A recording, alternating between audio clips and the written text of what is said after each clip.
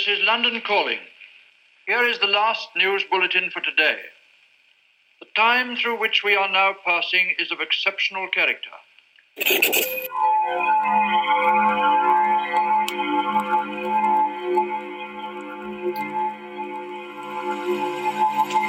Hello everybody and welcome to another episode of the Full Reptile Radio. I've got no idea what episode number it is. I've realised that there's no point in giving them a number because at no point ever have I... Hey! I've just pulled you closer to the microphone, right? So me in. Owen's here today at headquarters, and we've just been kind of getting stuff ready for Full Reptile Radio. We've got a couple of new things coming out. The medallion design, which Owen is responsible for, which is beautiful. So we're going to talk about some MMA stuff today. Yeah, we've got a few bits on the horizon, haven't we? Yeah. It's not as busy. It's not as busy as I want it to be. No, I know. Well, we've got Cage Warriors this weekend. I'm excited for that because Adam Amersinger's on the card. I'm looking forward to seeing Adam fight again. I know we've been printing a lot of Adam support, which is good. Yeah. I'm hoping I can get there. I can be like, do you live at such a full data protection rate? So maybe we are trustworthy. We are trustworthy. 100%. So Cage Warriors this weekend. So I'm heading over there. I'll be doing a meet and greet, I think, from 8 p.m. We're at Birmingham. We're at the Genting Arena. Yeah. At least it's not far for us. Yeah, absolutely. In fact, we should pull up the Cage Warriors card a little bit. I've got Max Bayer's Wikipedia page pulled up. I watched Cinderella Man last night. How was that? Yeah, it was good. Well, we're prepping for a new line that's coming out next year, and we're getting everything in order for it. And I was chatting to Nick Pete about it the other day, and he said, "Oh, you should definitely watch Cinderella Man again." Yeah, he referenced that the other day. I can't remember. I was listening to one of their podcasts and it came up. It's awesome. Have you seen it? No, never seen it. Oh man, I was watching Outlaw Bikers on Netflix. We had the conference call. I went up Nothing to do with me. Yeah, and I was like, hello Netflix. And there was like Outlaw Bikers. I thought, go on then. Yeah. It's just some random footage from the 70s. It's good. It's just brain cheese, yeah. Oh, I'll have to watch it. Have you listened to the new Rogan podcast yet? Not podcast, the new Rogan stand-up. No, because I was waiting for... Me and my wife were going to watch it together, because the problem is, it's one of them that I suggest every week, and there's always something else. Yeah. And then when I'm like, I've watched it, fuming. And you want to share those jokes? Yeah, for real. Of course. Yeah. I've got Lacey into Bill Burr, so now she's got the same addiction that I have. Oh, mate, you can't... Yeah, so that's all when you can't drop. No. Right, so let's talk about... So I'm leaving this weekend for... We're doing Inside the Octagon for 2:30 on Monday and Tuesday, which will be good. DC against the Beast, the Black Beast. That's going to be My balls is hot. That's going to be a quick breakdown. Well, yeah, we were just talking about it, weren't we? Yeah. It's kind of like, so what's DC going to do? Watch the Anthony Johnson fights. What's Derek Lewis going to do? Just watch Derek Lewis fights. He might hit you with a big punch. He might be defending takedowns all night like he was against Roy Nelson. Anthony Johnson is more athletic. Yeah. And can hit as hard. Yeah. And struggled twice. We know the second time was a little bit rough because he was like, He was 1 foot out the door, wasn't he? Yeah, he was literally... 1 foot in the greenhouse. He was on the way. Yeah, he's halfway through rolling. But the thing is with Derek Lewis, it's never been a time when you go, his cardio surprised me. Oh, wow. And with DC, he's just relentless. Yeah. It is just relentless. So DC's only got to get through that guard once. Mm-hmm. And once he latches on, it's filth. I mean, you look at DC back in the Strikeforce days when no one really knew him and he was was he 2-0 or whatever he was. Josh Barnett, Fedor, or mate, he's just taking people to school. He's gone through the Bellator back catalogue before he even arrived at the UFC. Exactly. Yeah. So I'm recording with Mark Goddard tomorrow. Oh, cool. Ref extraordinaire. So we're going to be talking about some stuff for next week's podcast. So what we need to talk about this week is the fight night that I'm going out to Canada to cover. Okay. So that is, I don't know what number fight night it is.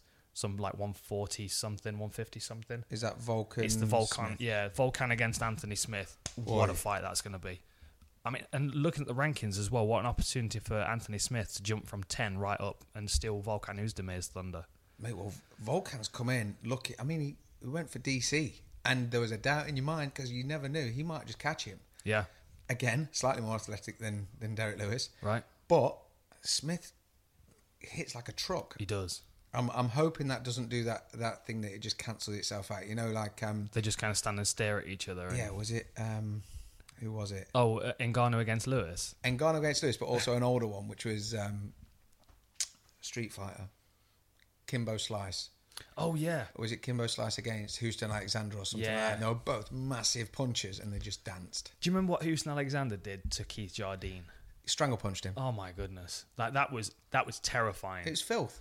And because Keith Jardine doesn't go down easy. No. But it was when Houston Alexander did that and then came back. It was against James Irvin. Yeah. And the Sandman didn't sort of even move. He just stood up and just Superman punched him. I was like, he's killed him. Talking to James Irvin, I was at the Anderson Silva fight. Remember when Anderson Silva went up to light heavyweight because he was bored? Knocked him out. Caught a kick and then hoofed him. Yeah. That was because he had a bad boy tattoo. That's exactly what it was. He was the kind of candidate that would have a bad boy tattoo, though, isn't it? I mean, there's a certain demographic. Isn't Justin Gaethje got a bad boy tattoo as well? He's got a bad boy tattoo. A bad.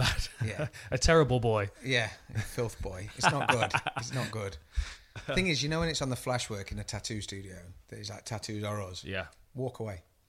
It's what's weird about we are jumping from one topic to another, and we're like what? That's from Anthony Smith. 5 minutes in. Yeah. the thing with Tattoo Flash is I'm kind of coming back around to Tattoo Flash now because I've never had it. All of my tattoos originally were like I've either designed them or I've gone to an artist and we've sat down and designed it together. But now I'm getting to that stage where I'm starting to fill spaces a little bit. And I went down to what's it called? Tahiti Felix's. It's one of the classic tattoo shops in San Diego. And I went down there to get the chameleon tattooed on my leg. And they've got it's a tattoo shop, but it's also a tattoo museum.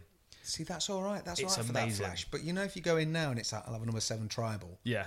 It kind of feels dirty because when I was working at Egg, Tony came over. So Tony had moved, old school dude into graffiti and BMXing and that old school cool, if you know what I mean.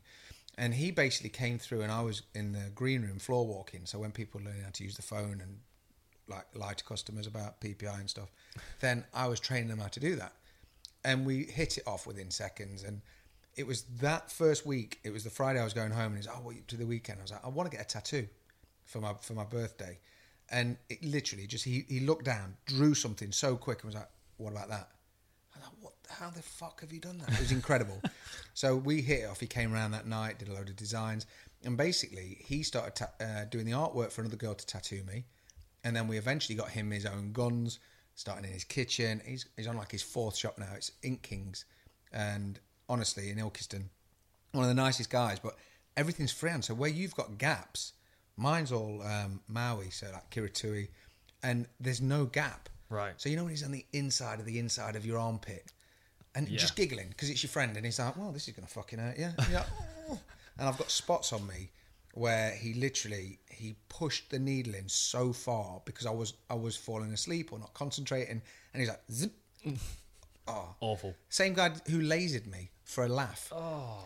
So when I said that there was... I'm never having that done. Don't, please. I had 3 sessions and an hour ago, and you're only meant to have half an hour at a time. It's just... Obviously, I knew the guy. So he took me in and he said, that piece on your arm there that I drew, she never really did it right. Let me laser it and I'll go over the top. And I was like, nah, I'm good. He said, well, let me let you see how it feels. So like a twat, I was like, yeah, all right, let's see how laser feels. Sat in a room and he did the outline of one of the little patterns. And it went all blistered and horrible and faded. And I was like, well, that looks fucking stupid now because I've got a bit lasered. And he was like, got to do everything then, haven't I? And he literally lasered my whole bicep 3 times. But to be fair, what he's done over the top is better. But yeah, no gaps. Agony though. Yeah, for real. Yeah, I went to skin design in Las Vegas so Robert Foe was tattooing me. He was doing my leg. He's done my portraits, my Bruce Lee and my Thompson portraits. And while I was going in and getting tattooed by him, Lacey was getting a tattoo on her arm, lightened up so she could have it covered over with something else. And I remember standing in the room while she was getting it lasered.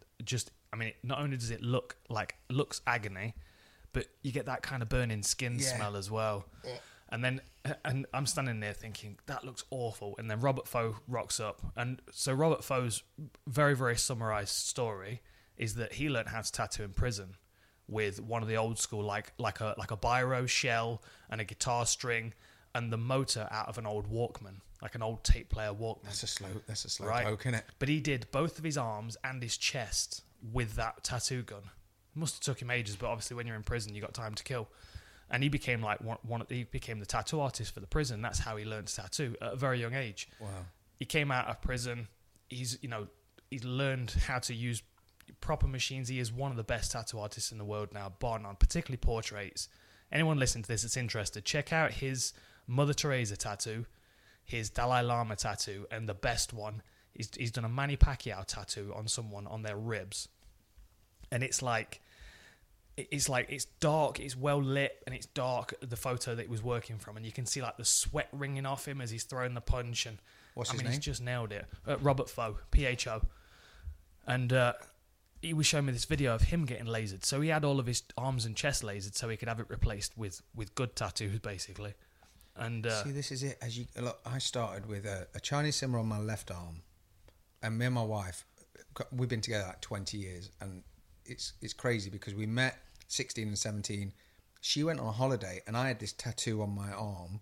She didn't know, and she had a henna one, the same one. So I was like, obviously this is the lady I'm going to marry.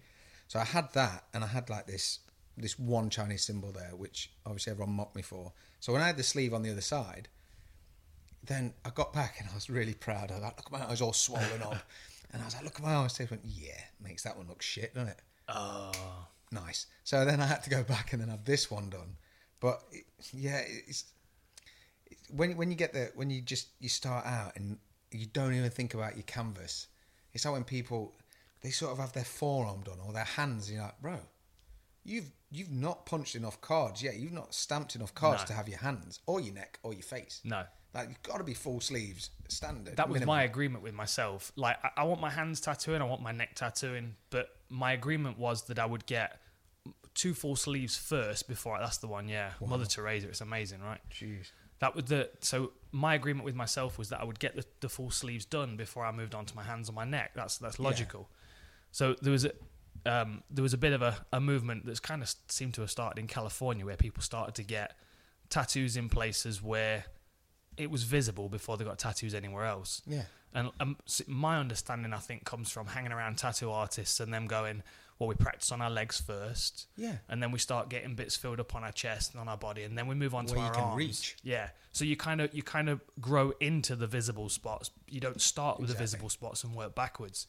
So I always used to hear people calling hands and neck tattoos nerd armor. Yeah. Because, you know what I mean? Because it's like, well, I've got tattoos on, and I'm because you've got long sleeve shirt on right now, and you were talking earlier about how people treat you differently when you roll your sleeves up. Oh, completely. Just gonna let the little dog in. Oh, where is she? Come on. Paya. Where'd she go? Oi, oi. Here she is. Come on. Look at this baby girl cuddles. So yeah, well, they do. People like I can. Obviously, my job essentially it just projects geek, and you get some people coming in, and they obviously, my background is from the gym where I was predominantly working with fighters and other people of that sort of industry, and obviously I got to know the fighters quite well, but they'd know people that come in, and then you've got these not plastic gangsters, but certain people that are trying to just constantly wear that bravado. Yeah. Whereas to me, I'm just like, look, you want a nice website or not? Because it makes a difference. But they would act so differently when I've got a full hoodie on, because I'm wearing glasses, I'm obviously covered up, I'm a small frame, and literally they'd be really weird. And then during the meet, I'd take my top off, my hoodie off or whatever with my t-shirt on, and then they'd see that, oh my God, oh no, now we're completely bros. Oh yeah, validated. Oh man, you're the boy. In fact, it happened on. This was because of you. We're doing Moo's bedroom, we're doing the loft, and basically I needed a new unit for a telly to stand on, and the one in IKEA was like 160 quid, and I found it on a selling site. I'm not too proud. It's all good. Like, my daughter's going to kick the shit through it, so it doesn't really make a difference. And it was 40 quid, and I got there, and it turned out it was a girl I used to go to school with, and obviously we're 20 years removed. So when I got there, it was in my old stomping ground. It was where I grew up. And it was in a new estate, and it just a weird like memory lane that I was going down, and I was in a bit of a like, to me, I don't care that I'm rolling up to a really affluent place, posh estate in a 2004 Corolla with my ripped jeans and beard all scruffy and all the rest of it. I don't care, because fuck 'em. And you full Reptile shirt. Yeah, for real. So wandered in, knocked on the door, and like this guy answered the door. They're all really nice, but it was very much transactional. Okay, there it is. Are you interested? Because we're waiting to have our piano collected. Standard Saturday. Of course. So I was like, okay, well, no worries. Yeah, I'll grab it and take it to the car. So I went out, and he's like, what's your line of work? I was like, do you know the UFC? Are you into fighting? He's like, yeah, I do a lot of jiu-jitsu. I was like, oh, good man. And he actually trains with Paulinho. Oh, yeah, okay. So he trains there. Cole. But instantly, we were bros then, because I told him, obviously, I'm working with you. And he's like, oh, and this grin just appeared on his face. And he's like, I now know Dan. And it was, before that, couldn't give two fucks. Like, excuse me, can you leave, please, with your stuff? Yeah, unless you had to pick up the piano. Yeah. The grand piano. Exactly, the baby grand. But the difference was, I'm a hustler all the time. Absolutely. Never not hustling. But I took my money and I thought, I'm going to knock him down. Always. You always knock him down. But when I got in there was two little kids and I was like, do you know what? It's worth the money, no problem. So I gave him the 40 quid, got in the car, and he shouted to me, oh, if you do that collaboration, let me know if you can get me some discount. I thought, motherfucker. I just gone to like CaptainPosh.com, thought I'd just keep my integrity intact a little bit with my 2004 Corolla and just sort of slink out, oh, money. Have it, mate. No bother. All day. He's asking me fucking discount. I was like, oh, you dickhead. Piano lessons are expensive. Yeah, for real, yeah. Yeah, piano. So, how do we get onto that subject? Tattoos. Oh, that was it, yeah. Ego. Oh, back to Robert your boy. Foe. Yeah, Robert so Foe. Robert Foe pulled up this video on his phone of him getting his chest and his arms lasered. Now, you can imagine in a tattoo studio, there's a bit of a, tattoo my eyeballs and it don't hurt at all, kind of, we're fine. We're tattoo artists. We can take the pain. We get on with it. That's it. And so what he's got is like a couple of his colleagues around with big handfuls of bags of ice. And I'm not talking like a bag of ice you put on the back of a fighter's neck between rounds. I'm talking like handfuls, like 4 or 5 bags. Sack. Yeah. And there are 2 of them standing there. So probably 20 bags of ice between the 2 or 3 of them. And they go in. And it makes that really weird, that clicking noise. And he's laying there and he's got his eyes closed and his face is screwed up and you can hear and then they stop and both of them just dump the ice on him, and then you see him going, oh. But that hurts as well. Tony had the pop packs, like you have in the gym. So you pop it and shake it. And basically, he was doing because basically, if you hold your finger and your forethumb an inch apart, it looks like a soldering iron gun. Mm-hmm. And then they hold it at their thumb, and it's an inch away, and that hurts. But that's the effective distance. If they pull back, it's like someone pulling an elastic band. Sorry, I've just moved away from the microphone. So as you pull back, it gets longer and further, and it hurts more. But really, if you get further away, yeah. So it's like tsh, tsh, tsh, and it fully twats you, and it comes keen. But obviously, there's a few things in the world where if you're a paying customer, it's different. When it's one of your bros, he just turned to me, and bear in mind this goes into my armpit. And he was going, look, watch out what happens when I do this. And he was going, and he literally pulled right back and just shot this bolt of lightning into my armpit. And I've never wanted to murder anyone so much. And I turned and he's laughing. You've never seen someone laugh so much. I'm like, bro. And he went, it hurts, doesn't it? I was like, fuck yeah. And he literally took his shoe off and he showed me his foot where he'd done it to himself just to feel it. Yeah. And I was like, well, that's stupid. He was like, yeah, but now I know it hurts. I can get you with it. Worth it. Yeah. So I got, technically 3 tattoos, but 4 because I've got 1 on each leg. So I got the inside bottom lip done first. That's my first one, skull and crossbones. Really? I think that was Fighters Only edition 4. Okay. Got me the front cover. I just stopped Diego Gonzalez to defend my Cage Warriors belt. Nice. And as I turned round, Huel Teague's there with his camera. And he runs straight up, and I just pulled the lip down and just had this ferocious look on my face. When it's fresh. Yeah. No, it's all it says. Oh, it's all over the place. Blurg, yeah, you can't even tell what it is now. You can't even tell what it is now. Especially because I've had my bottom lip bust so many times, and it's just bled out. But so that was my first tattoo. And then I went all in for my second one. I'm like, oh, my stomach doing? And I designed it myself. So it's a Tibetan Buddhist prayer on Mani Padme Hum. In Sanskrit, and then it's got a lotus underneath there, and the lotus is opened up, and it's got a crystal ball inside the lotus, and there's steam coming out the lotus. So, like the idea is the lotus grows through the dirt and the filthy water, and when it opens on the surface, it's clean and pristine and beautiful. And in the morning, when a lotus flower opens up, obviously in the right climate, you get loads of steam that comes out of it. So I wanted the steam kind of cutting through the lettering.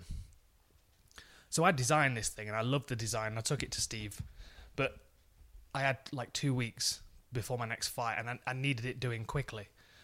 So I'm like, look, how quickly can we turn this around? He's like, right, we can do 6 hours today. We'll wrap it up in plastic and come back tomorrow, and we'll do another 6 or 8 hours or something like that. But it's worth noting that Steve Tetley was one of the Roughhouse boys in the beginning. At his first training session, I gave him the name Psycho. Okay. Psycho Steve Tetley, because he's a lunatic. He loves pain. He loves aggro. He loves tattooing because it causes pain. Yeah. And it's not just pain for anybody else. It's pain for himself as well. So he's got a smiley face on the bottom of his foot, because apparently that's the worst place to get tattooed. Yeah. Now I'm horrendously ticklish, so can't even touch my feet. Touch my feet, I kick in the head. Yeah. So he's got a smiley face on the bottom of his foot. He's got a tattoo down the side of his foot that says "Spawn from the sack of Satan." You know what I mean? He's a proper lunatic. I love him. I love him to bits. He's a lunatic, and he's the same. He's like, this is gonna hurt. This is gonna hurt. Yeah, for your second tattoo. And oh my god! So I had all of the black work done on my stomach first, and then we covered it up and, lubricated it up, wrapped it in plastic, and I went back the next day. That's the worst. And the worst thing about it was, because he's doing all the steam around the lettering, it was the latex glove dragging across the skin that was tattooed yesterday. Yeah. It's raised up and sore. Because it's just drying. Yeah. And because it was quite dry and he's got a latex glove, it's kind of skipping across the skin as he's tattooing. It was just the worst feeling. And I always say, if I knew what that would feel like before I'd started, I probably would never have had my stomach tattooed. I'm such a pussy when it comes to that. Same as ribs. I got my daughter's name on my right-hand side. I've only got 2. So now the other one can read. She started questioning why hers is not on the left-hand side. But when I went, Tony was starting out. So he did it A4. And I was like, nah, A3. Set like a twat. And so he put it on. So it's literally from here to here. Yeah. So when he did it the first time, he just did the outline. So it took like 6 hours. And when I got back, because I could only drop in between him getting paid work. So he called me in and I sat down. And he took one look at him and who's done that? Fuck hell, we can make that look way better. Relined the whole thing for 6 hours. So going over old stuff hurts, but old stuff on ribs and not nice. So then he's finished it eventually, but I'm not looking forward to having Bing on the other side. No. What's your worst tattoo place? What's the most pain? Was that the most painful? Ribs was probably the most. And then the bit in my armpit, but basically, there's not a lot. But when he did it and he lasered it, you got to imagine it's been tattooed 3 times because of when you go, you get your line work, then you get your fill, then you get your sort of finish. I did.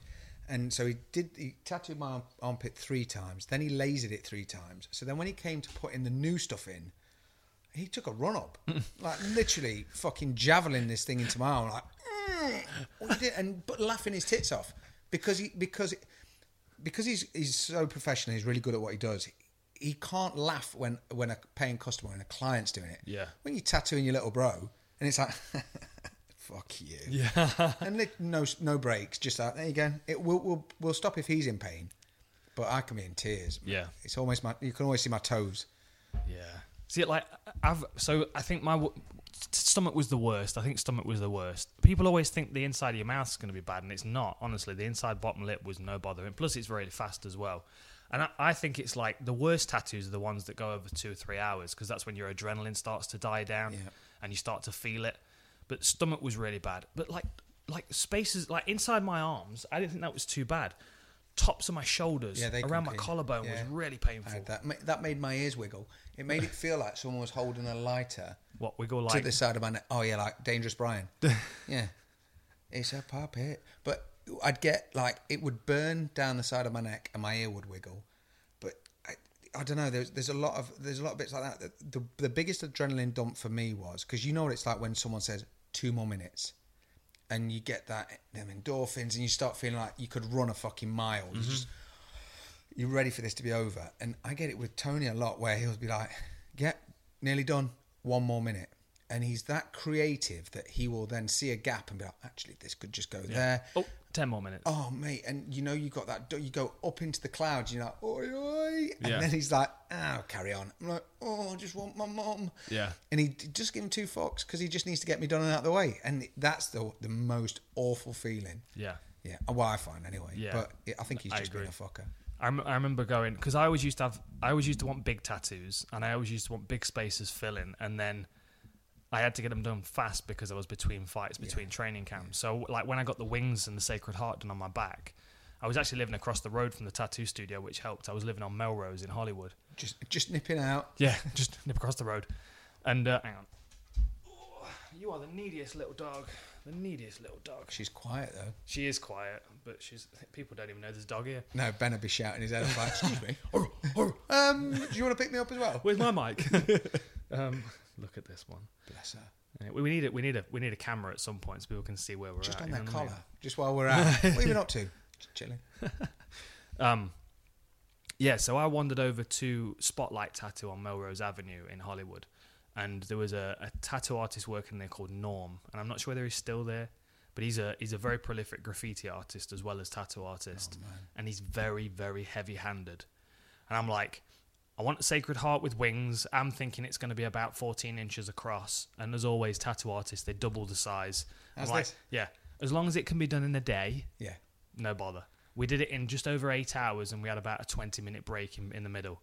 And he, three hours in, my adrenaline's gone. Yeah. And I'm literally just sitting on the chair, facing the opposite direction, just shaking. Yeah. Just shaking. You just need to squeeze something. Yeah. You just, like, I can remember going around to Tony's one night, because Liam had been, my mate from work.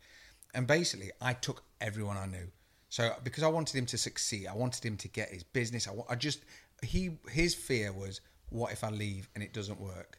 And my theory was, he was that good as an artist, even if he wasn't that good with a gun, he was that good that if he did a fuck up, he could make it look better, if that makes sense. So I sort of had this complete faith. I knew he was going to be good because he was just a creative mind.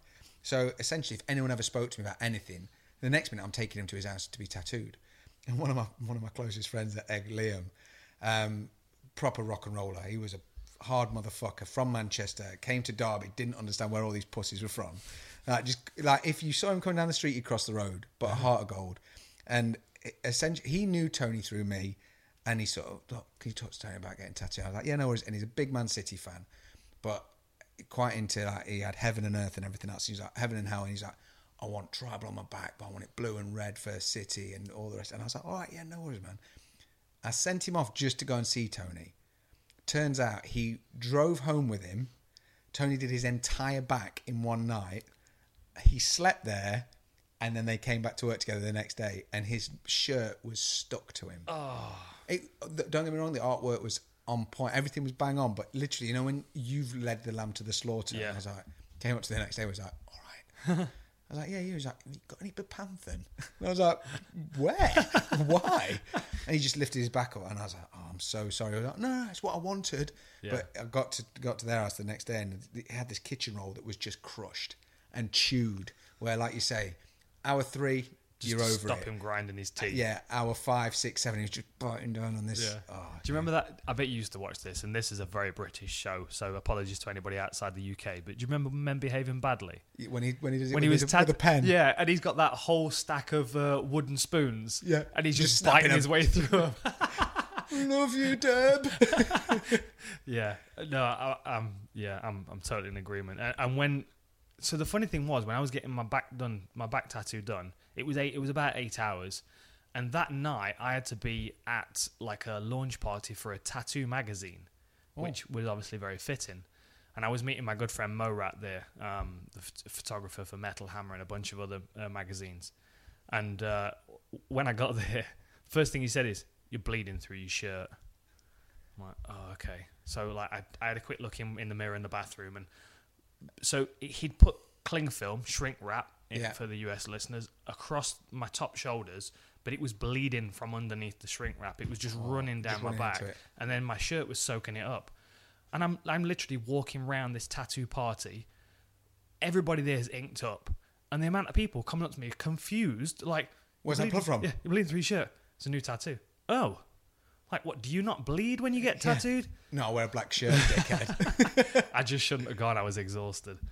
But the thing is, it's like when I look at MMA, because unfortunately, if you like it or not, you're on show. And there's a lot of people who get some really fucking cool. Like Benson Henderson always stands out with his wings. They look badass because he went full tilt, shoulder to shoulder. Like, look, the whole thing or nothing. But there's so many that are like Robbie Lawler. Dude, that's like a 25-minute fill-in. Just go and get that. Just go and get I'll it. sharpie it. I would sharpie it before every fight. Even if you don't want to do it, what do you die of? Ink poisoning. Amazing. But there's a lot of them that almost like, I think the main embarrassing thing would be, not just standing there in your pants, but when you look at like, is that a Superman? That's a Superman tattoo, isn't it? Chained to your arm. Name that fighter. A Superman tattoo Superman chained logo. Was it Tim Sylvia? Well done. Oy, oy. Boom. 1 point for Because Owen. it started out as just a Superman, and then he added the shit tribal, which he then added the I think I want chainmail. All right, do you want to take that belt off? No, wearing it. Do you know what I mean? I'm surprised he didn't have Pat Military's wife tattooed on his back. Do you know what I mean? Oh man, some of the tattoos. I always go back to the same one. Alan Belcher's portrait. You know I'm talking. You know what I'm talking. It just looks like the Marshmallow Man. Note to anybody: if you're getting a portrait, don't get it in colour. No, and Don't do get it in your colour. research, because you know when Johnny Cash looks like a melted tomato. I always thought it looked a bit like Miss Piggy. Mate, I don't get I think it. that's because of how pink he is, and because Alan Belcher, a great fighter. Don't get me wrong. It's just a massive nothing, though. That's the thing. But when he starts to sweat and when his body temperature rises, his whole body goes kind of dude. pink because he's so pale. Yeah, it looks like he couldn't decide which Blues Brother he preferred, so he was like, just do like a Bert and Ernie mashup. So yeah, maybe not so wide, maybe not so tall. Just smash it all in there. But there's a lot of them. It's like, was it Cody Garbrandt? You just won the belt, okay? So. Now, I'll always tell you how poor I am and how much of a struggle it's been and all the rest of it. But you've got coin now, dude. And you're in a world where people know fucking people. So what are you doing? And it's just like he went to his cousin who had some crayons and was like, belt, please. And do you know what I mean? Like, yeah. I don't get it. When you're in that world and you've got a little bit of money, have a word. Especially when your skin's on show. Yeah, for real. Yeah. Well, it's part of your canvas, isn't it? Because I know that TJ was talking. You know? Well, yeah, TJ was talking about it because he had a full sleeve. Then he realised that there was arsenic in the ink, and that was giving him some problems. Because I never realised. Is that right? Yeah, I've got shit bad skin through eczema and all the rest of it, and I didn't know if it, because essentially I've got my right chest, full ribs, half my back, both sleeves. It's quite a bit of ink, and I didn't know if it was partly that because the amount of tests they've done and just gone. You're a bit of a weirdo. I had a friend that was allergic to red ink. Yeah, and I tell you about him, Ryan Jordan. He's but he didn't know. He didn't know he was allergic until he got the whole chest, and it's not even chest; it's front body. It's a wicked tattoo. It's Norm who did my back. Front body. That from now on, when we're learning about bodies, anatomy. Is that a chest? No, that's a front body. It's a front body. Front body. Back body. But it's like all the way down. I mean, he's like this. If I remember right, it's like a double-headed eagle that got. So the heads of the eagles go up onto his top chest and kind of collarbones. Does it look a bit like a Chelsea and tap out walkout shirt without taking anything away from the artwork? That was one thing they were guilty of. It's like, has it got skulls? More skulls. Yeah, more skulls. Has it got eagles? More eagles. Not even eagles, just wings. Yeah, lightning, wings, eagles, spiderwebs. We need some. We had a few of them. Yeah, and a bandana paisley pattern, please. Yeah. Oh yeah, problem. But sorry, carry on. He had the full. So he's got like a double-headed eagle. He's got a crest in the center of his chest with a ship in a storm, and then he's got obviously like the legs of the eagles coming down towards his waist. But there's a lot of red ink. It's a very, very heavy tattoo. Same guy that did my back tattoo, Norm, did a wicked job. It's a great tattoo. But the areas that were red ink had like started to swell up and cause him some problems, and it was an allergy to the red ink. But you imagine if you've ever had an allergic reaction to anything and you need to get it off you or out of you, and it's a waiting game, because ultimately it goes away.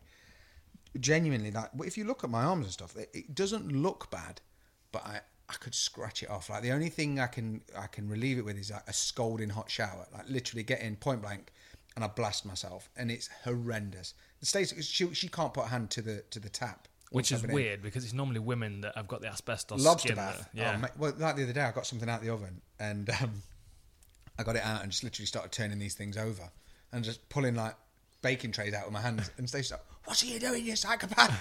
Why are you doing?" And I was like, "It's fine. If I don't hold it for long, I'm all right. It's mind over matter." And I'm just turning these chicken dippers over. And Stacey's just looking at me, "You're an idiot. Just use a fucking fork." That immediately reminded me of Ali G when you said that. You know the movie Chicken Dippers, where he's chained to the railings. Yeah.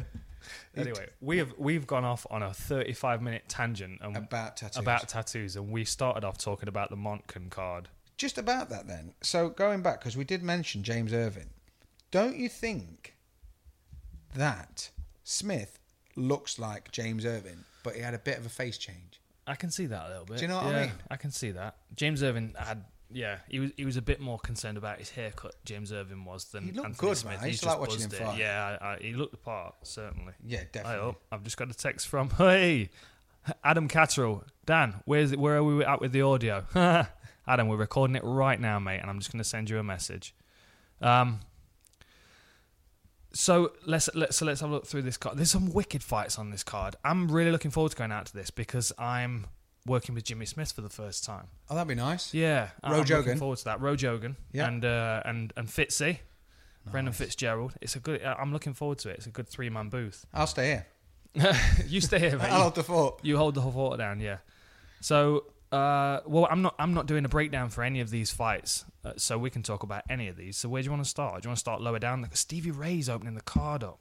That'd be nice. Against Yesin Ayari, who's moving down to lightweight, or is Stevie Ray moving up to welterweight? Where are we? No, moving down to lightweight. Oh, no. That's a good fight. That's a good scrap. And then we've got Arjun Buller on the next fight. And Arjun Buller's got a massive following. I do like Stevie Ray, you know. Yeah. Braveheart. Yeah. When he fought in Scotland. Fantastic. The reception that he got when he walked out. It's insane, right? Amazing. Just a bit of a rough one because he got elbowed to bits by Paul Felder, didn't he? Yes. Beautiful finish. Yeah. What's standing out to you on this card? What's jumping out? Mate, I'm looking forward to seeing Lobov fight because he's got a replacement, hasn't he? He's fighting Michael Johnson. He is, yeah. And I think, I don't know, Artem, he's just got that walk forward sort of, that Russian, you're not going to stop me. We need to get you running the UFC website, mate, because this main card is still old. Yeah, it's a bit jacked in it. There's no pictures. Ed Herman looks like he's got the mumps because they took the photo about... like 2 inches away. I used to train with Ed Herman. I spent a month out at Team Quest, and I did a lot of good training sessions with Ed Herman. He moves deceptively slow, but hits you a lot. Yeah. Because it's like you kind of you expect him to be faster, so you react to the punch, and so you put your guard up. By the time you've guarded and you've counted to 3 and put your arm down, his punch is just getting to your face and it knocks you off your feet. Which is, I mean, that's a tactic in itself. Yeah. He was my pick. Was he season 2? I think he was, yeah. Season 2, the short fuse. That's a fun fight, though, isn't it? Yeah, I'm looking forward to that. That's Gian Vellante. Yeah, I do like anyone from that camp. Yeah, 16 and 10 against 23 and 30, 24 and 13. That's just a fuck it fight, isn't it? That's just to pull the cars in. Yeah. Put the headlights on. See who falls over we're first. banging, boys. But yeah. Taleb against Strickland's a good fight. Where am I looking? I'm excited for that one. Because Nordine Taleb has always, to me, looked far too big for welterweight. And Sean Strickland started off at middleweight, so he's moved down. And yeah, because didn't Nordine get into a bit of trouble? He looked good on his last one, but then didn't get into it. Yeah, who did he fight? Did he stop Danny Roberts? But wasn't it touch and go? But then he pulled it back. But Chris Fishgold's making his debut on this card. Fishy. That's going to be a good one. And he's got a tough fight as well in Calvin Qatar. There are a lot of good fights on this card. It's a bit strange because I've never heard of Moncton. Apologies to anybody that's there. I've just never heard of it. And the UFC's never been there before, as far as I know. Which I think is cool. That's whenever it's the first time. We went to UFC 70. We went to UFC Manchester when Crow Cop got Crow Copped. And it was, mate, it was insane. And I know they'd done the Brawl at the Hall. Yeah. I think that was the first one since then, though. 38, that was. Yeah, so that was Ian Freeman. But I think from that, it was then 70 was the first time it was over here. Yep. Because my ticket was like 280 quid. Was it? Yeah, we had to buy 4. And my wife actually almost caused a fight. We were sat, and there was some lads sat in front of us. One of them looked like Postman Pat, and he was clearly the dickhead of the group. But the double dickhead was his mate that kept bullying him. So when I say he was the dickhead of the group, he was just the one that just got ragged. And he was sat there, and there was 2 lads in front of him, and they kept just fucking with him. But we're sat, bear in mind, this is the first UFC in the UK in for fucking ever. And my wife is 5 foot, what did I say the other day? She's a diddler, right? Okay. But she doesn't fuck around. And she sat there, and there's me, her cousin, and his wife. So Paul and Jen sat next to us. And basically, Paul's a big lad. He can handle himself. Jenny can handle herself. I'm meek and mild, sat in the middle. And these lads are just fucking around the whole time. Like, bear in mind, it's cost us like $1,000 to be sat there.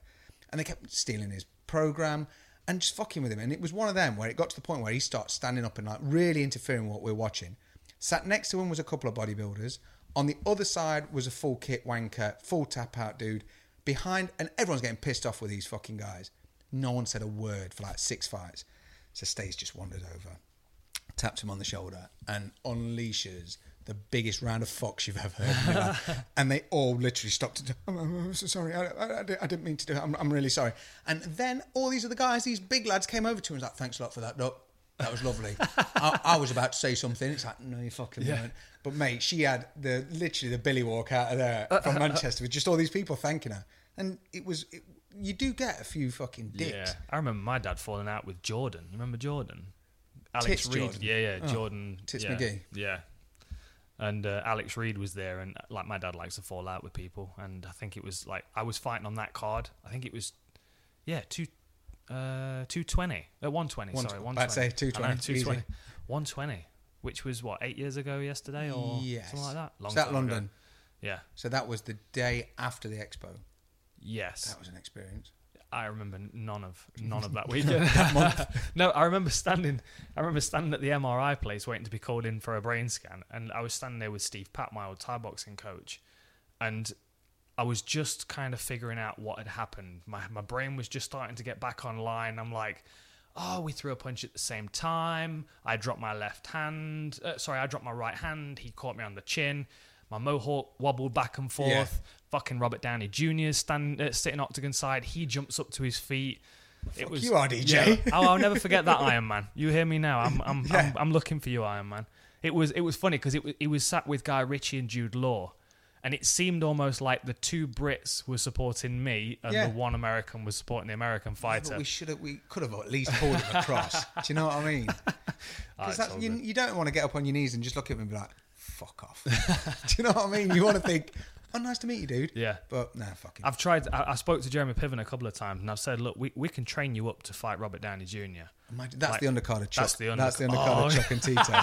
Hey, we were talking about this the other day. Yes. About putting together like a fantasy fiction undercard. I think we do it regularly. When Bellator, or anyone else just releases one of these crazy cards, because there's a lot of fights that never got redone, or you'd like to see again because of the training and how everything is now. And it's stuff like Tim Sylvia against.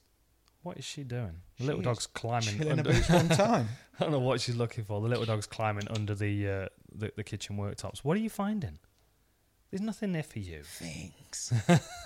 There's no treasure there for you. So, like, you suggested this last week after we recorded? I was collecting the kids. I'd driven home. And I'd gone down the M1 and I was just driving back, just thinking out different matches. And I couldn't wait to tell you. And I was collecting the kids in the playground, just shouting names at you. So what did we come up with? We came up with some good ones. We had a Carlos Newton. We had Cowluno. A lot. Just so many. And I'd like to see Paul Buentello against Cabbage. Yes. That'd be good. Or Paul Buentello. Yeah, Tank against Paul Buentello or Cal Cabbage would be good. Wes All Sims. 3 of them all Wes together. Sims would be nice to get back in there. Wes Sims. But Wes Sims needs to fight someone old school and tall, doesn't he? Yeah, that just wants to throw, like Brandon Vera, someone like that. There you go. Who was the tall guy that... Oh, I forgot his name now. I'm sure Tim Sylvia fought him. Not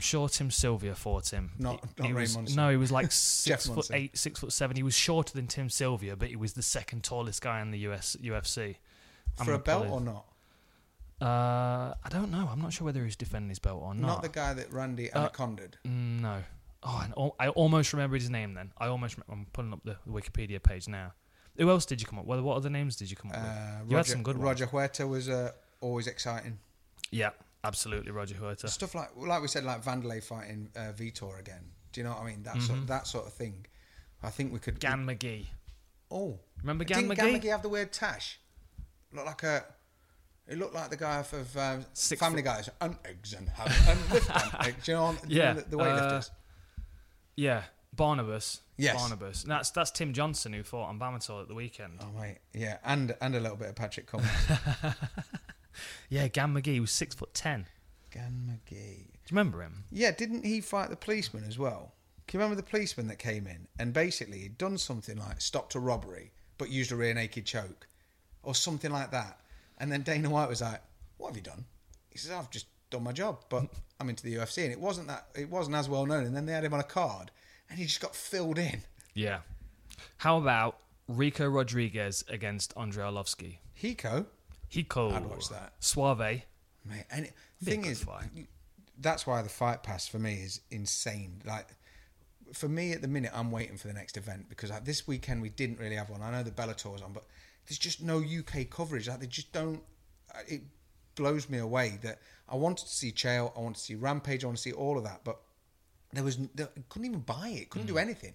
So as much as it happened, frustrating. That was. Well, you've got Benson Henderson on there. You've got good guys that I want to see fight. Yeah. That I can't really tune in, so it just makes it a bit shit. So when I've got like the next event that I'm looking forward to, because I've seen everything, but for me there's a million cards. Obviously, I've always mentioned UFC 80 in Newcastle because if you're not a massive fan, there's a lot of rock'em sock'em. There's a lot of fucking... Was that the one that Paul Kelly fought? Kelly Taylor. Oh, man. Yeah. Road jogging. But it just rock'em sock'em. Yeah. But the whole card was outstanding. And there's so many on the Fight Pass that you can just... When me and Chris were working together in the dinner time, he'd bring up a card and be like, "Tell me a good fight." I'd be like, "Look for Vanderlei Silva, Chris Lieben." What a fight. Do you know what I mean? Yeah. And I know, because we only had to say half an hour, it was always easy to pull out a nice, crisp, like, quick... John Jones against Leo Tomachida. Yeah. Just filth fights. Do you know what I mean? Yeah. Because as much as I appreciate a grappling game or a fight going to a decision, to draw people in, it's always got to be an Ian Freeman, Remco Paradel fucking elbow, some shit that is going to get them turned on. Yeah. So I think... I'm just jealous that I haven't got that to watch. Well, so I was having a conversation. I am totally twisted around. Was last week 229? Was that the week before? Jeez, I've still not recovered from that week. I'm still exhausted. So I was having a chat with a couple of people at the UFC offices, and I was saying, look, we need to promote Fight Pass more because there are so many good fights that are just sitting on Fight Pass. Yeah. People don't even know that are there, especially all the people that have joined the UFC, especially like since Conor. Like the amount of fans that Ronda brought over when she first started out. Like there are so many fights that you've missed. The amount of people before that, right? Anderson, you I like that. I like the action that you did. Yeah. You can't see it, but it is. Yeah, we've got to get a camera up in here. Yeah, at some point. So we were talking about this the other day, and a way of kind of going through and presenting some of these fights. So we are going to wallpaper my studio with all of the fight cards from UFC 1 all the way through. Yes. And then I'm going to go through. I'm going to watch every fight again. And I'm going to make notes on each fight, and then we're going to put together little packages so people can go, okay, go to UFC 37 and watch this fight, go to UFC 41 and watch this fight. But you almost need to watch them chronologically, because the problem is, I can tell you fights to jump back to, but if I use Anderson as an example, as a diehard, we knew who he was, but if you didn't know that and you've seen Rich Franklin dominate a division for, say, 3-4 years, whatever it was, I mean, Rich Franklin came on the scene looking like Lloyd Christmas from Dumb and Dumber and a maths teacher, but just icing everyone. Mm-hmm. I mean, genuinely, he was Stacey's favourite fighter. So we used to watch, and she'd watch for Rich Franklin. And essentially... And pink and brown shorts. Dude. Brave choice. Yeah, but he backed it up, man. I mean, I know the Ken Shamrock fight on the Ultimate Fighter finale was a little bit rope-a-dope, but yeah. I'm not going to get into that. That was a weird one. But even Rich Franklin was surprised. Yeah. But he went on that knockout of Nate Quarry. Right. Mate. Amazing. That's just like, where are your arms? I'll leave them there. It was like someone had turned his whole skeletal system to stone. He just felled a tree. And Nate Quarry was confident. Yeah. He was walking into that confident. He was tough, Nate Quarry was, though, wasn't he? But with Rich, when Anderson Silva came along, I mean, he'd beat Chris Lieben, if I remember. He came in, beat Chris Lieben, and everyone was fucking blown away because Chris Lieben didn't even get a shot. Oh, mate, hitting his head like a speed bag. For real. Bing, and bing, anyone bing. else was done before that. When I see punches landing like that, I always... The sound that always goes through my head... It's the like when you're on a driving range at golf, like the ping noise, ping. That filth. You know what I mean? Like that when you've got someone that's got such a hard head. We need like someone Chris just Lieben. to do that for us, just Ding, to play ding, that little ding, ding, ding, ding. No one else gets what it is. But then when he went and he fought Rich Franklin and didn't throw a punch and destroyed. So if we went back and we said, "Oh, watch Anderson this or that," you've already got this. You already understand who's coming in. But when the Spider came in, looking slick, and Rich Franklin, he was super humble, kissing Rich Franklin. Yeah, we'll have a nice fight, mate. And then just fucked his world up. Right. That's why you got to watch it in order. Yeah. You've got to. And there's a few that you're not going to suffer through, but there's a few that you might not love as much. But once you've got that back catalogue, and you've got the hierarchy of Miletich, Lions Den, American Top Team, and you know that Randy is training with, all the was it Quest or Quest? So we had Matt Linland, Dan Henderson, Chris Lieben was up there. Dude, all those guys. Ed Herman who's on this card. And when you sort of see these little pockets of, it's like with the Rough House, and you see the pockets of how it's all built. That when you look at it now, it's a different circus. It's completely different. So what you're saying is we've got to go back and go through chronologically. So when we do present Anderson Silva, people already understand and appreciate how good Anderson Silva was when he arrived. And how good Rich Franklin was. Because you pull Rich Franklin up now, and essentially all you see is Jim Carrey. So, and you don't care that he's a math teacher because, well, who the fuck is he anyway? Jim Carrey that can smell round corners. Yeah, exactly. But the thing is, like, if you don't put that on a pedestal, you don't highlight that, it's like, I can remember getting into it purely because of the Dreamcast. I got the UFC game and like you'd turn someone off and it just blew my mind. Then my brother-in-law, Rich, got me the Ultimate Knockouts. And from that point I was hooked. But I think because you get obsessed with something, you start looking into relationships of why Chuck and Tito and Tito's going to fight Dana and all these things that were big news at the time now, which is she's just chilling. She's digging a hole in the corner now. Oh, do it. Just do it. She's having a bit of a weird one today. But for me, because I watched it in order, I've got way more vested interest to know that someone left that camp to go to that camp and to do this and that. Whereas now it doesn't seem anywhere near as It's not as clear because the sport's so much bigger now. I think it was like there were just a few camps and a few real standouts then, but now it's so funny. So when we were discussing that about the fantasy matchups thing, I went out to Vegas and that was bouncing around in my head, and then I went to the Quintet grappling tournament on the Friday night before 229, which was awesome, by the way. Get on Fight Pass and go back and watch it. It was wicked. It was so cool. So the format of that is that you've got, I think it's four team members per team, but they have to weigh a total amount, which I'm not sure exactly what it is, 400 kilos or something like that. But then I got to thinking, I'm like, so imagine if we did those kind of tournaments, but in MMA with the old school teams. So like Lions Den put a team forward, and Lions Den is Guy Mezger, Ken Shamrock, Char Teligman, Frank Shamrock. Boy. And then you go, okay, now Miletich put a team together, and then you've got Matt Hughes, Jens Pulver, Tim Sylvia. I'd even put Pat Miletich. And Pat Miletich. Yeah. What about a schoolyard headlock? Oh man, I can't even imagine how annoyed he was then. No. But like that would be wicked. Well, yeah, because the thing is, it always feels wicked, but this goes back to the GoldenEye thing, doesn't it? When you put it on, you're like, oh, this is wank. And it's a bit like when you watch Chael Fedor, or a bit like when we watch Tito Chael. Every bit of you wants to watch it and get back because it takes you back 10 years. But it's not. And it's not, because it's like when Rampage is fighting now. There was a time when Rampage was a fucking killer. Yeah. And I look at him now, and I love Rampage to bits. I got to meet him a while ago, and but it's not the same fury. No. Because he had a lot of fun with it before. I think he's in a lot of pain. I think he's done a lot of miles. And like when him and Vanderlei were stood facing off, it's almost like they were both just looking at each other going, here we go again. Yeah. Yeah. What do you need to pay off? Yeah, right. VAT bill. Yeah. Monster truck. Yeah. Okay, yeah. Yeah, I've got a plane Do you remember that photos of Rampage next to his Going on a Rampage rampage. truck? Yeah. And he's like face down with his hands laced behind his head and the police are around him. After he lost to Forrest. Yeah. What do you do when Forrest Griffin takes your belt? I fuck off in my truck. And I don't stop. I got a Rampage. Mate, literally, yeah. But you imagine, and it's like, who is it? It's not like an OJ Bronco, is it? It's No. got his fucking face on the side. It was massive. It was said Rampage. Yeah. I have a photo of it parked outside Legends with Rampage standing next to it, and then Conor Hume, who used to fight for Elite XC, and he's standing next to his little scooter.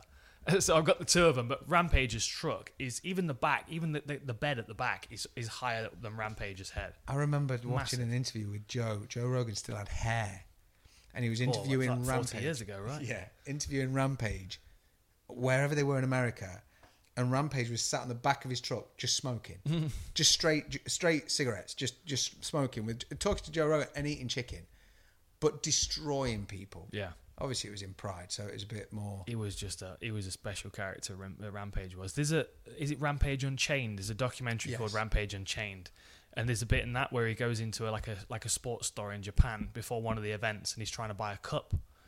Like he showed up to the fight, and he's not bought his groin guard with him. So he's dealing with this little Japanese girl who works in the shop who can't really understand what he's saying. So definitely doesn't get his humor. No. And he's like, I need a cup. I've got big balls. I've got really big balls. And then he's on this little scooter riding around, and that's a wild documentary. That's worth a watch. We've again gone off on a mad tangent. No. It's the nature of our conversations. Like this is how Owen and I's conversation go all the time. We could talk for 12 hours straight and just go off on 300 different tangents. That's normally what spins me. I get home and Stacey goes, what have you spoke about? I'm like, can't remember. We've been talking ever since I saw him. I can't remember which bits were recorded and which not, because there's times when me and you are halfway through a conversation, like, nope, we need to record this. Wait. And I'm like, okay. And all my brain's saying is, talk about Lego. And I think, no, I can't, I've got to save it. Oh, I could talk about Lego all day. Yeah. I need to make a UFC Lego set. That's what we need. Have you seen them? Some people have done it. My mate China once made me a UFC cake. It's my 30th. So he did UFC 30. Made the cake with icing, and then he used chocolate fingers for the posts and curly whirly for the mesh. Brilliant.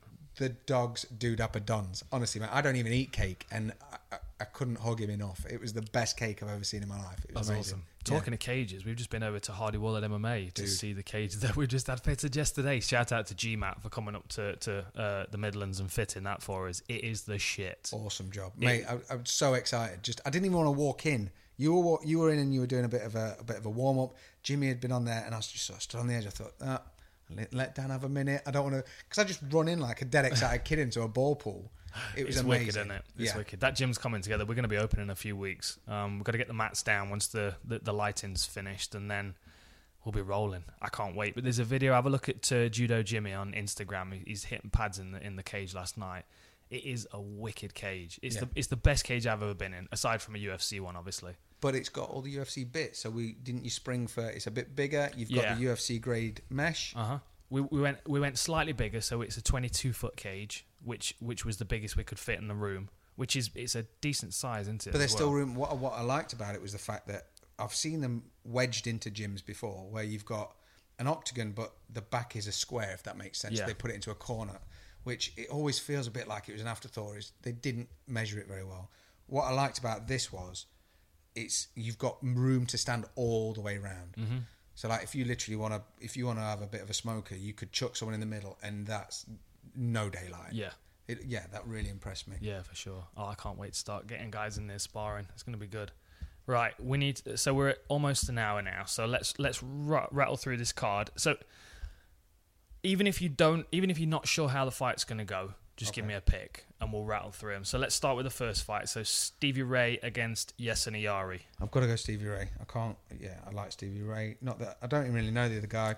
Yesin was the guy that Jimmy fought in the UFC in his debut. Oh, okay. Do you remember? Yes. That was difficult for me to call because I'd been working with Jimmy a little bit, and I obviously, I like Yesin. I'd followed his career. I was looking forward to him making his debut, and then they were like, "Oh, and he's fighting Jimmy Warled." I'm like, fucking hell. Can't you give him Koscheck? Yeah. Yeah. Everyone should fight Koscheck. Yeah. So I'm saying Stevie Ray. Yeah, I'm going to lean slightly towards Stevie Ray, mainly because I've not seen Yesen Yari at lightweight. I don't know how he's going to... But to be honest, I mean, that might be his best weight class. I think Stevie's going to get a decision. It'll be a good fight. Right, yeah. Arjun Singh Bulla against Marcelo Golm. I would say 7-1 against 6-1.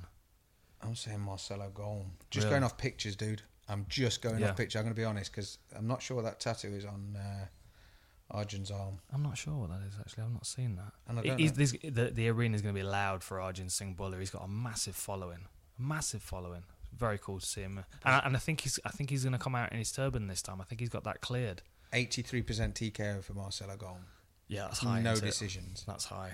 Out of 7 fights. Yeah. Is that 100% finish rate? It is. Yeah. 83%. There's my math for you. Yeah. 83% knockout. Is there any decisions? No, it definitely is. No. So that's So if it goes the distance, it's going to lean towards Arjun Singh Bulla. Yes. Okay. Who are you going for? I'm going to stop there because I'm calling this card, so I'm not making any more predictions. I'll just pick them. Yeah. So okay. Go on. Which one you reckon? I'll go for Golm. Golm. Okay. Who we got next? I don't know either of these guys yet. I've not started my research. So Tay Edwards against Don Madge. And Don Madge doesn't even come from anywhere. It's got That's no it. country. He just landed. He just arrived. Okay, well I'll take the science experiment. But again, you've got 100% TKO from Tay Edwards. Yeah, it's tricky because his nickname is Tango. So if he's the Tango man, I will go for Tay Edwards. Do you remember the Tango adverts? You've been Tango, mate. I've got a Tango doll. Really? Yeah. I remember everybody going around slapping each other at school when that advert came out. I remember the headmaster coming in saying, you can't slap. you can't tango people anymore. That's when you know an advert's working really well. For when real. It's changing school rules. Yeah. Yeah. Sarah Moras against Talita Bernardo. Do you go... Bernardo is not coming to fuck around, is she? No. Jesus. I think I called her debut. I think I was calling her debut. Thing is, Sarah's got the back. She's fights Canadian. really well off her back as well. She's very good. She's very, very flexible was the thing that stood out to me. She's able to climb her legs really high and threaten. And Talita Bernardo, she seems to have kind of struggled to get going a little bit. Yeah. In some of her fights. And she's not finishing people. If Sarah's got off her back and she's got an 8% sub game, I'd like to think Sarah takes it. She's got that home crowd advantage. Just that little bit of a boost that you need. Yeah. I think that's going to be big. What do you reckon to Calvin Katara against Chris Fishgold? So Fishgold making his UFC debut, coming over from Cage Warriors, who's the Cage Warriors lightweight champion, and vacated his belt. Man. It is tough. But in this weight class, everybody's tough in this weight class, aren't they? Oh, he's 45 as well. Yeah, I think I don't know. I've got to go Fishgold because if he's coming over from Cage Warriors, we've got to support the boys. And I'd like to see. Thing is, I think it's going to be a good fight because I think it's a tough test. Obviously, he's never going to take him lightly, but Calvin Kattar's looked good. Yes, he's not had enough of a gimmick to make people remember him, if that makes sense. Yeah, or any notable tattoos. But yeah. I think when you do see him on a card, it's a bit like, ooh, yeah, I'll watch that. You're going to get a scrap out of him for sure, which is good. So this is flying under the radar. This one, I think this is going to be a real rock and sock. And Tibau Guti against Nasrat Hakparast. Hakparast reminds me of a Kelvin smaller Gastelum. Kelvin Gastelum. Yeah, right. Yeah, it just looks like they've taken his photo and gone squish. Yeah, but he's a wrecking machine. He hits hard. Everything he lands is very heavy, and Guti's very technical.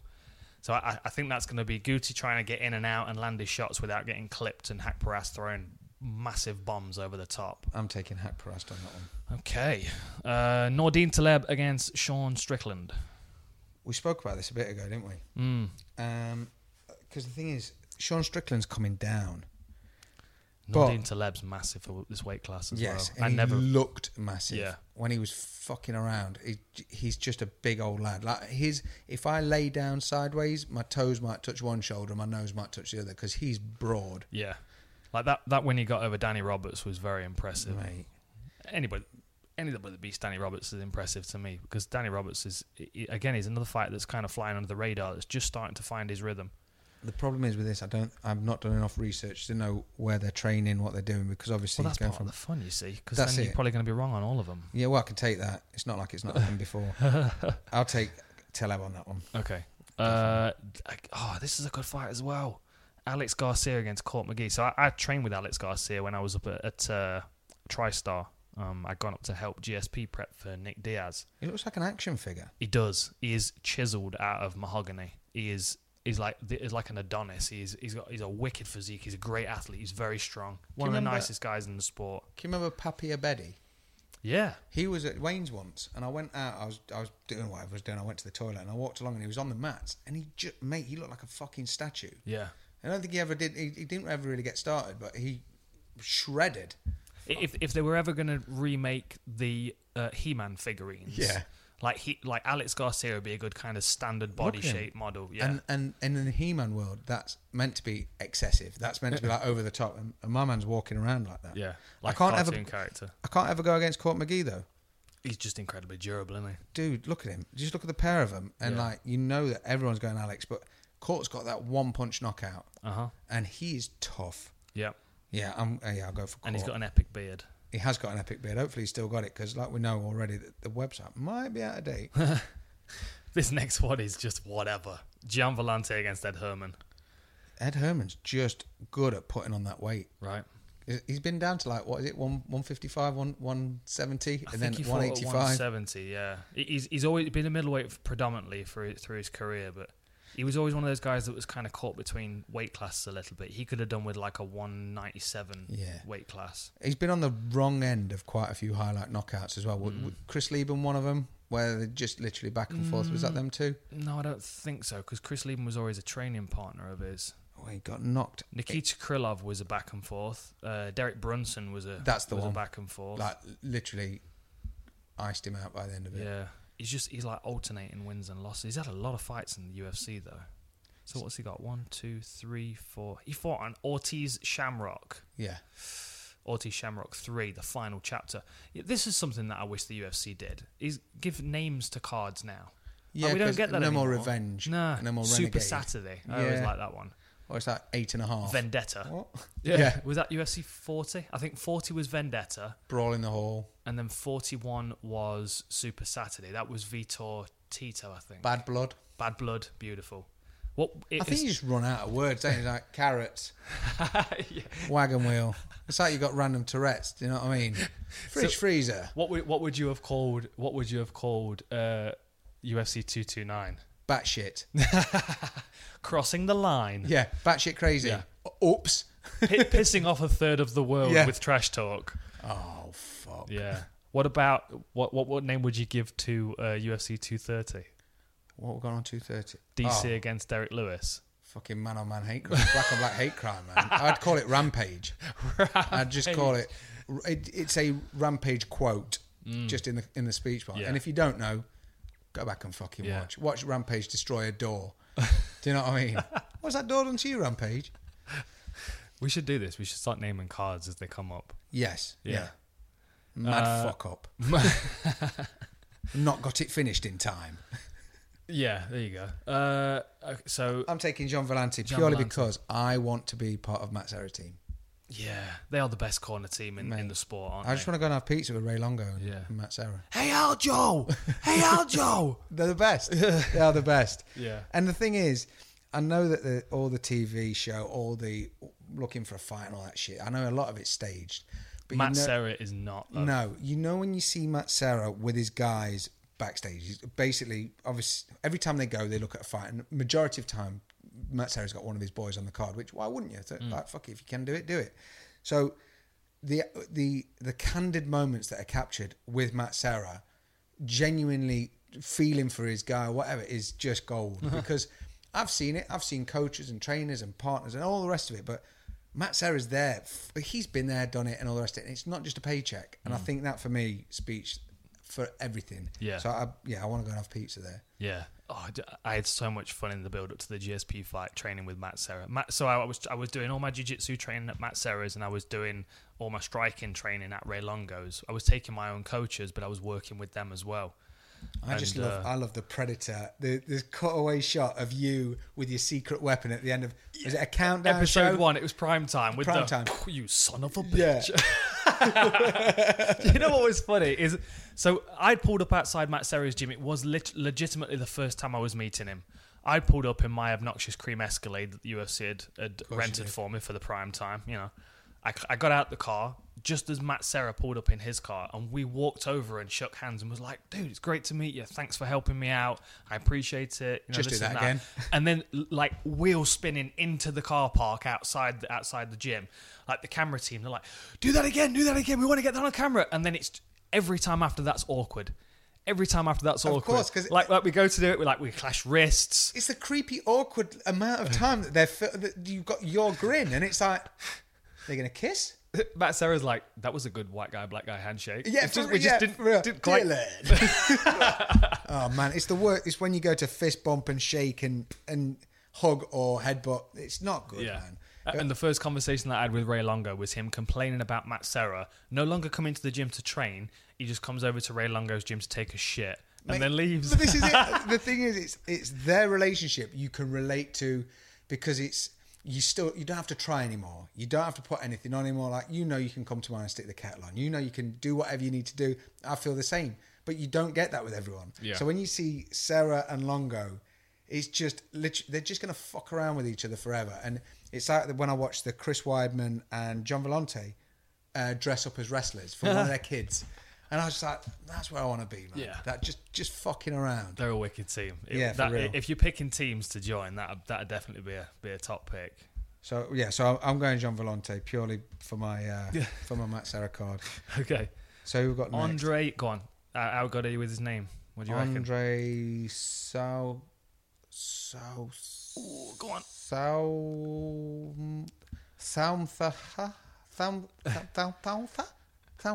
That was almost a Nick Pete pronunciation. Yeah, not good, man. Khabib Nurmagomedov. Yeah. I'm not going to do this guy's accent as well, because when I do meet him and he fucking fills me in. Well, I mean, just that thing you said the other day. Hey, just fucking calm down, mate. Andre Sukumtar. Sukumtar, that's it. I've seen him before. Yeah, you have. Yeah, the Asian sensation. Absolutely. Against Jonathan Martinez. Martinez making his debut there. 9-1, dude. 9-1. You might not have a picture on the website, but fuck. We were talking about this earlier as well. We were playing a little game before we started recording. And because obviously the UFC, if they don't have a photo of the fight, they use a silhouette. And I was trying to get you to guess who that silhouette is. So there are 3 silhouettes that the UFC use.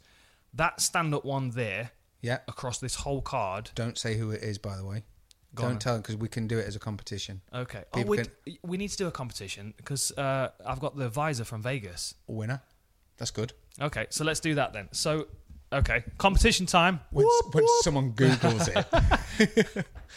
So, let's make it... So the official question, everybody that gets the answer right will be put into a draw, and the winner will get the Vegas visor signed from myself and Owen, and the Fight Disciples. We'll get them to sign it as well. Send it over to you. Yeah, man.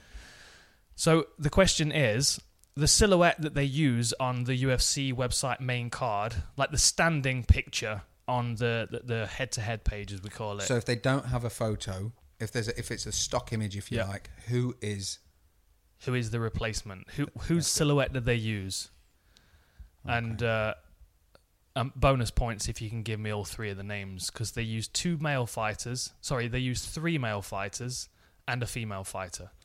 So basically we've got... So is the female fighter headshot. Is that the same as the stand-up? I believe it is. Okay, so that's one name.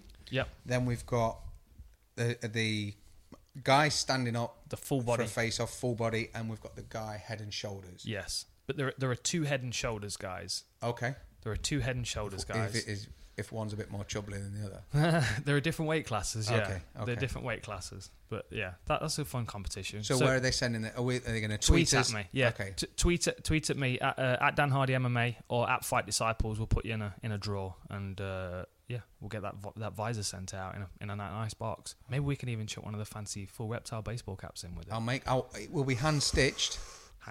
But you will know that I've had the needle in my fingers more often than... It's probably got some DNA on it where he stabbed himself. For real. But not that kind of DNA. Blood DNA. Blood DNA. Clean blood. Yeah. I will, with arsenic in. But I'll make you a hat. So, yeah, we'll send a couple of it. We'll send a goodie pack out. There's nice. some good shit in nice. there. Like grot bags. You remember when grot bags used to have... Grot bags? I saw them live. She was terrifying. Yeah, she was. I think I was 4 at the time. Yeah. Not to go off on a tangent. We've gone off on a massive tangent again. No, it's all right. So we've got the silhouette. So that is Sukumtar. Yeah. Which I do remember his name now. But Martinez is 9-1, dude. 9-1. But Sukumtar's been in the big... He's been there before. He's had a go. He's travelling across from the United States. It's not too bad. I think, I'll go with Sukumtar. Yeah. He is exciting. Yeah. One winning. He's had some tough fights, though. Morales, Perez, beat Luke Sanders. He's looked good. And he's just not quite... It's not quite come together for him, has it? No. That Sean O'Malley fight was a good one. Fight of the night. But yeah. But it took him a while to get turned off, didn't it? It did. So, you can live with that. Now, this is an interesting fight. I'm struggling to see which way this is going to go because we've got Misha Serkinov, who looked like an absolute monster, and then he got caught by Uzdemir. Yes. And it just kind of came out of nowhere, that did. Yeah, what happened to your confidence? Yeah. Uzdemir took it. He's strong, he's stoic, he's a bit terrifying to hang around with him. I was sat next to him at one of the UFC events, and he's a wicked conversation, but there's something very, I don't know, without sounding like a hippie, he's got a very powerful aura. Oh, really? He's a very quietly confident individual. And I want to see Misha Serkinov get up into the top 5 because I think he'd be a fascinating test for a lot of these guys. But then he's dealing with Patrick Cummins, who's got not only a wicked moustache, but a wicked wrestling game as well. He's got that wicked wrestling game, but he's got that wicked, playful confidence. Even when it was him against DC, he was jovial the whole time, whereas I think the stoic side of Misha comes out.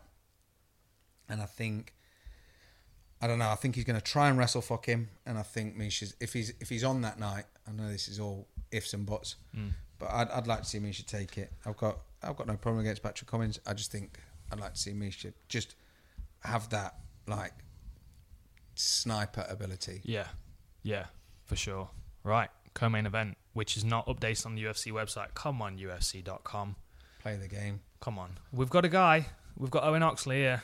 We can fix it for you. We can draw you some pictures. Yeah, send a contract over. We'll fix it for you. Yeah, we'll do it tomorrow. What do you reckon? Log off against Michael Johnson.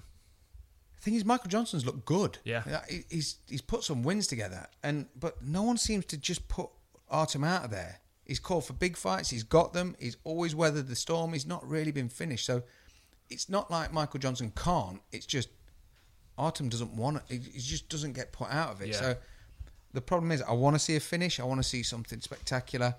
But I don't know if Johnson's got enough to do it. I don't know if he wins, it's probably by decision. Yeah. Plus at 45 as well. He looks emaciated that way, I think. Yeah. I can see it being a fight of the night contender, that or the main. Yeah. Artem Lobov's always potential fight of the night contender because he just walks forward with his hands when he down. fought Cub. Yeah. What was the fight he had in, was it Belfast, where he fought Yashabo, Teruto Ishihara? Oh, that was a wicked fight. He always seems to just swing. He just head down swings. Yeah. And we know where he's got his background, because the thing is, a lot of people criticise the fact that he's Conor's training partner, but you've got to imagine he's learning a fuckload. If Conor's not, he is. He's taking a lot away from that, and he's travelling the world and training with all the people that Conor's training with, and he's And Michael Johnson moves well, and Conor's probably one of the best movers, so it's not going to be anything new to him. And southpaw as well. Yeah, and I don't think he's gonna. The change of opponent to this goes from being a passion thing where he's fucking seething and obviously wants to get a win back for the team, to more of a, all right, well, bring it on. And I think it could be the make or break for Artem. I think because Michael Johnson's a good name for people to remember him. Yeah. Well, the reality is, if Artem loses this, he's actually got a losing record because he's 14-14 at the moment. Yeah. So he's kind of got to win this one, I think, especially with him being in co-main event position. Yeah, he's shouted his way to that point, but I just want to see him. Yeah. I want to see him. Choo choo, motherfuckers. So what's your pick? I will go Johnson decision. Okay. All right. Main event. No time. I think your prediction is going to take longer than the fight. Do you think? Maybe. I'm not sure which way it's going to go. No. I've had great conversations with Volkan. He's very switched on, very business-minded, knows exactly what he's got in his hands. Very powerful, good experience, training partner for some of the best fighters around, and he's been around for a long, long time as well.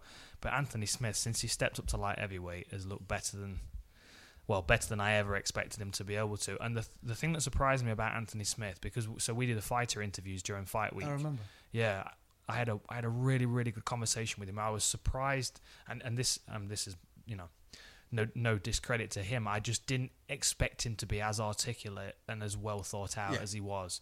But he's a very, very switched on individual. And he was so quietly confident as well. Like, he talked about the Shogun fight before it happened, and he was like, I know what to expect from Shogun. I know where I beat him. There's a lot of footage. And that's it. I think some people... They don't always take that into consideration that there's underdogs, but they've got footage on people. It's not like the old days where there's nothing to watch. Yeah, and the other thing as well is, I mean, look how many fights he's had. 43 fights. But the difference is, I think, at like heavyweight, before when he fought Shogun, he didn't have anyone. No one expected anything, and obviously they put it down to the move up in weight. Yeah, Volkan's been there and been to the big show. And not got shown up, but he saw a few holes in his game. He found his limit, didn't he? But rightly so, got his number 2 spot. The difference is Anthony Smith has now got a little bit of weight on his shoulders because people like yourself have given him this big accolade from what he did do to Shogun. But the thing is, he's still new to that division. Yeah. And the thing was, Shogun hasn't got the knockout power that Volkan's got. No. And this is the first time, I mean, he's moved up to light heavyweight. He's had 2 fights, but they've both, I mean, he's fought Rashad and Shogun. So 2 veterans, 2 older guys. Yeah. This is the first time he's not only fighting someone that's fresh and up and coming as well as he is. He's got a chin. But someone that's got a chin, that's young, that's got heavy hands, that's a fast starter, you know. Yeah, because didn't he nearly kill Rashad? Oh man, it was a brutal knockout. Yeah, and a part of the problem was you could kind of tell that Rashad didn't really want to be there. Yeah, I get it, because I mean, for me, like, my career came to an end fairly abruptly, or as far as my career's gone so far, and it was easier for me because I didn't have the option. Yeah, someone said no thanks. Yeah, and you're like, oh. Whereas Rashad's, he associates himself with the fighter that he was, and he was trying to get back to that, even though it wasn't really in him anymore. And it was rough to watch because Rashad was always, I mean, his knockout over Chuck Liddell was incredible. Ridiculous. Yeah. But, you know, this is the first time we're really going to see what Anthony Smith looks like against someone on an even footing to him, I would say. I think the win does way more for Anthony Smith than Volkan. Yeah. And I'd love to see, they both seem like great guys. I'm not really fussed, but I'd love to see Smith do it, just because I've seen Volkan go up to the top. And I've seen him slightly fall short. Yeah. Whereas I think Smith has got that opportunity to upset DC. Mm-hmm. Because it's like we're watching Derek Lewis and DC, and you think, you sort of know what's going to happen. Yeah, there's always the puncher's chance, but you sort of know that he's not ready. Yeah. He's not going to do his Diaz reality show. Yeah. So the difference is Anthony Smith has got that, like you say, quiet confidence that he's not just going to train harder because it's a championship fight. He's going to train smarter. Mm-hmm. And I think he's and he can train hard now. He's at light heavyweight as well. It was something else he talked about. Predominantly, his training camp at middleweight was about getting his weight down. Weight, yeah. Whereas now he can focus on technique, and that's a scary thing, especially when he's got the experience that he's got. But ranked at number 10, he's going to jump up those rankings, find himself in the top 5. I would think top 5, definitely. Top 6. You take this number 2 out. You've got to, haven't you? You've got to jump them. I mean, I don't know exactly how they structure the rankings. I don't know who's making the decisions on those kind of things, and it's always been a bit of a bone of contention when we talk about matchmaking and stuff, because the rankings are a little bit random, and the people that you would want voting on the rankings are all the people that turn the opportunity down to stay impartial. Yeah. The journalists, like Nick Pete, was offered an opportunity to vote on the rankings because he's a well-established journalist, and he turned it down. And it's the right thing to do. Yeah, because well, you can't. It's like, was it Forrest said when Uriah Faber bet against him? It's like, thanks a fucking lot. I remember that. Yeah, thanks a lot, bro. Yeah. Well, I think the rankings, it's a lot like MMA maths anyway, mm-hmm. isn't it? Because you can never, it's like, well, he beat him, but then he beat him. And when he beat him, it's impossible. You can't. The amount of times when someone will break something down to me and they'll say, yeah, well, he's definitely going to win because of this. I'm like, yeah, well, he lost. It's like Poirier. Mm-hmm. Poirier got starched, but he's now on a rise because he's looked incredible. Yeah, but the guy weight class again. Yeah, but the guy that starched him is below. And it doesn't make sense, but no. It does if you follow it, and that's what I was saying about the whole Fight Pass. You've got to watch it. You've got to watch it from the beginning because you get to see that progression. Even WEC, I urge you to go back and watch WEC. That so many fights on that was. I mean, Jose Aldo's double knee knockout of Cub Swanson. Oh, it was wicked timing. Wicked timing. But that's the thing though, and that supports your point about going back further into the archives and starting there, because like when Aldo fought McGregor and was knocked out in 13 seconds, everyone wrote off Aldo like he was nothing. What the fuck? Yeah, he was the man, and literally the man, above and beyond the man. But it's just, you got Brad Pickett. Brad Pickett beat DJ convincingly. Yeah, it wasn't close. It wasn't a Bisping and Anderson. It was, he beat him. Yeah, I can't wait to get Brad Pickett up to the Hardy Warled gym and be get nice, him, man. Yeah, I want him to get some seminars taught for us. Brings his dog and buddy with him. Oh yeah. Oh, can you imagine? What's his dog's name? I forgot. It's a little tiny Is it little. Bonnie? I think because then you'll have Ben, Bonnie. We just have to have no one else in there. Just have a dog play date. Yeah. I think they'd all get on. I don't know where Ia's gone. She's wandered off now. She's chilling. She's She's dug a hole bored. to She's China like, in the hold on, corner. is this a 45-minute podcast? Mate, we're at an hour and 24 at the moment. We're going to get into I think Adam's going to edit a massive chunk out. We're going to go full Joe Rogan. Just like, what, 4 hours? Yeah, we're good. The thing is with these podcasts is that there's no editing involved. You can't edit it because you don't know what to take out because there's so many tangents. And they don't all fit together that well. So if you start talking about Lego and end up with spiders, it's like, what the fuck? Is this some Kevin Smith film? Yeah, we're all over the place. Well, we're new to this. We're new to the podcast. I'm enjoying it, man. The thing is, it's one of them where I'm early doors, so I'm still listening to little bits. I play bits just to see how it sounds, and you're not coming off as a complete zoot. But is it weird for you because you're an avid podcast listener, but now you're on a podcast regular? Yeah, but it's quite exciting because the problem is what I'm doing is I'm trying not to listen to as much. Because then you almost find I'm constantly talking to podcasts like Joe Rogan and Brendan Schaub were talking about vasectomies and about babies and all this other stuff. And I've had kids and a vasectomy, so I've got stories for days. But I don't want to shoehorn our conversation around to. And there was this time that I was at the vasectomy clinic, and you wouldn't believe because they cut the whole thing off. Yeah, yeah. Oh my god! But they were talking about like a sad strangle wanks, giving you samples in, and mate, I've got all the stories. But it's not relevant, if you know what I mean. So I'm sort of trying not to listen to it. But we need to stick a pin in. I need to know what a sad strangle wank is next week when we chat. Ask Mick Hutchins. Do you know what I mean? If this is hashtag sad strangle wank, then it might be my last week. So it's been a pleasure. That was the saddest. Oh. So final pick, go on. I'll take Anthony Smith. Okay, I just see it doing more for him.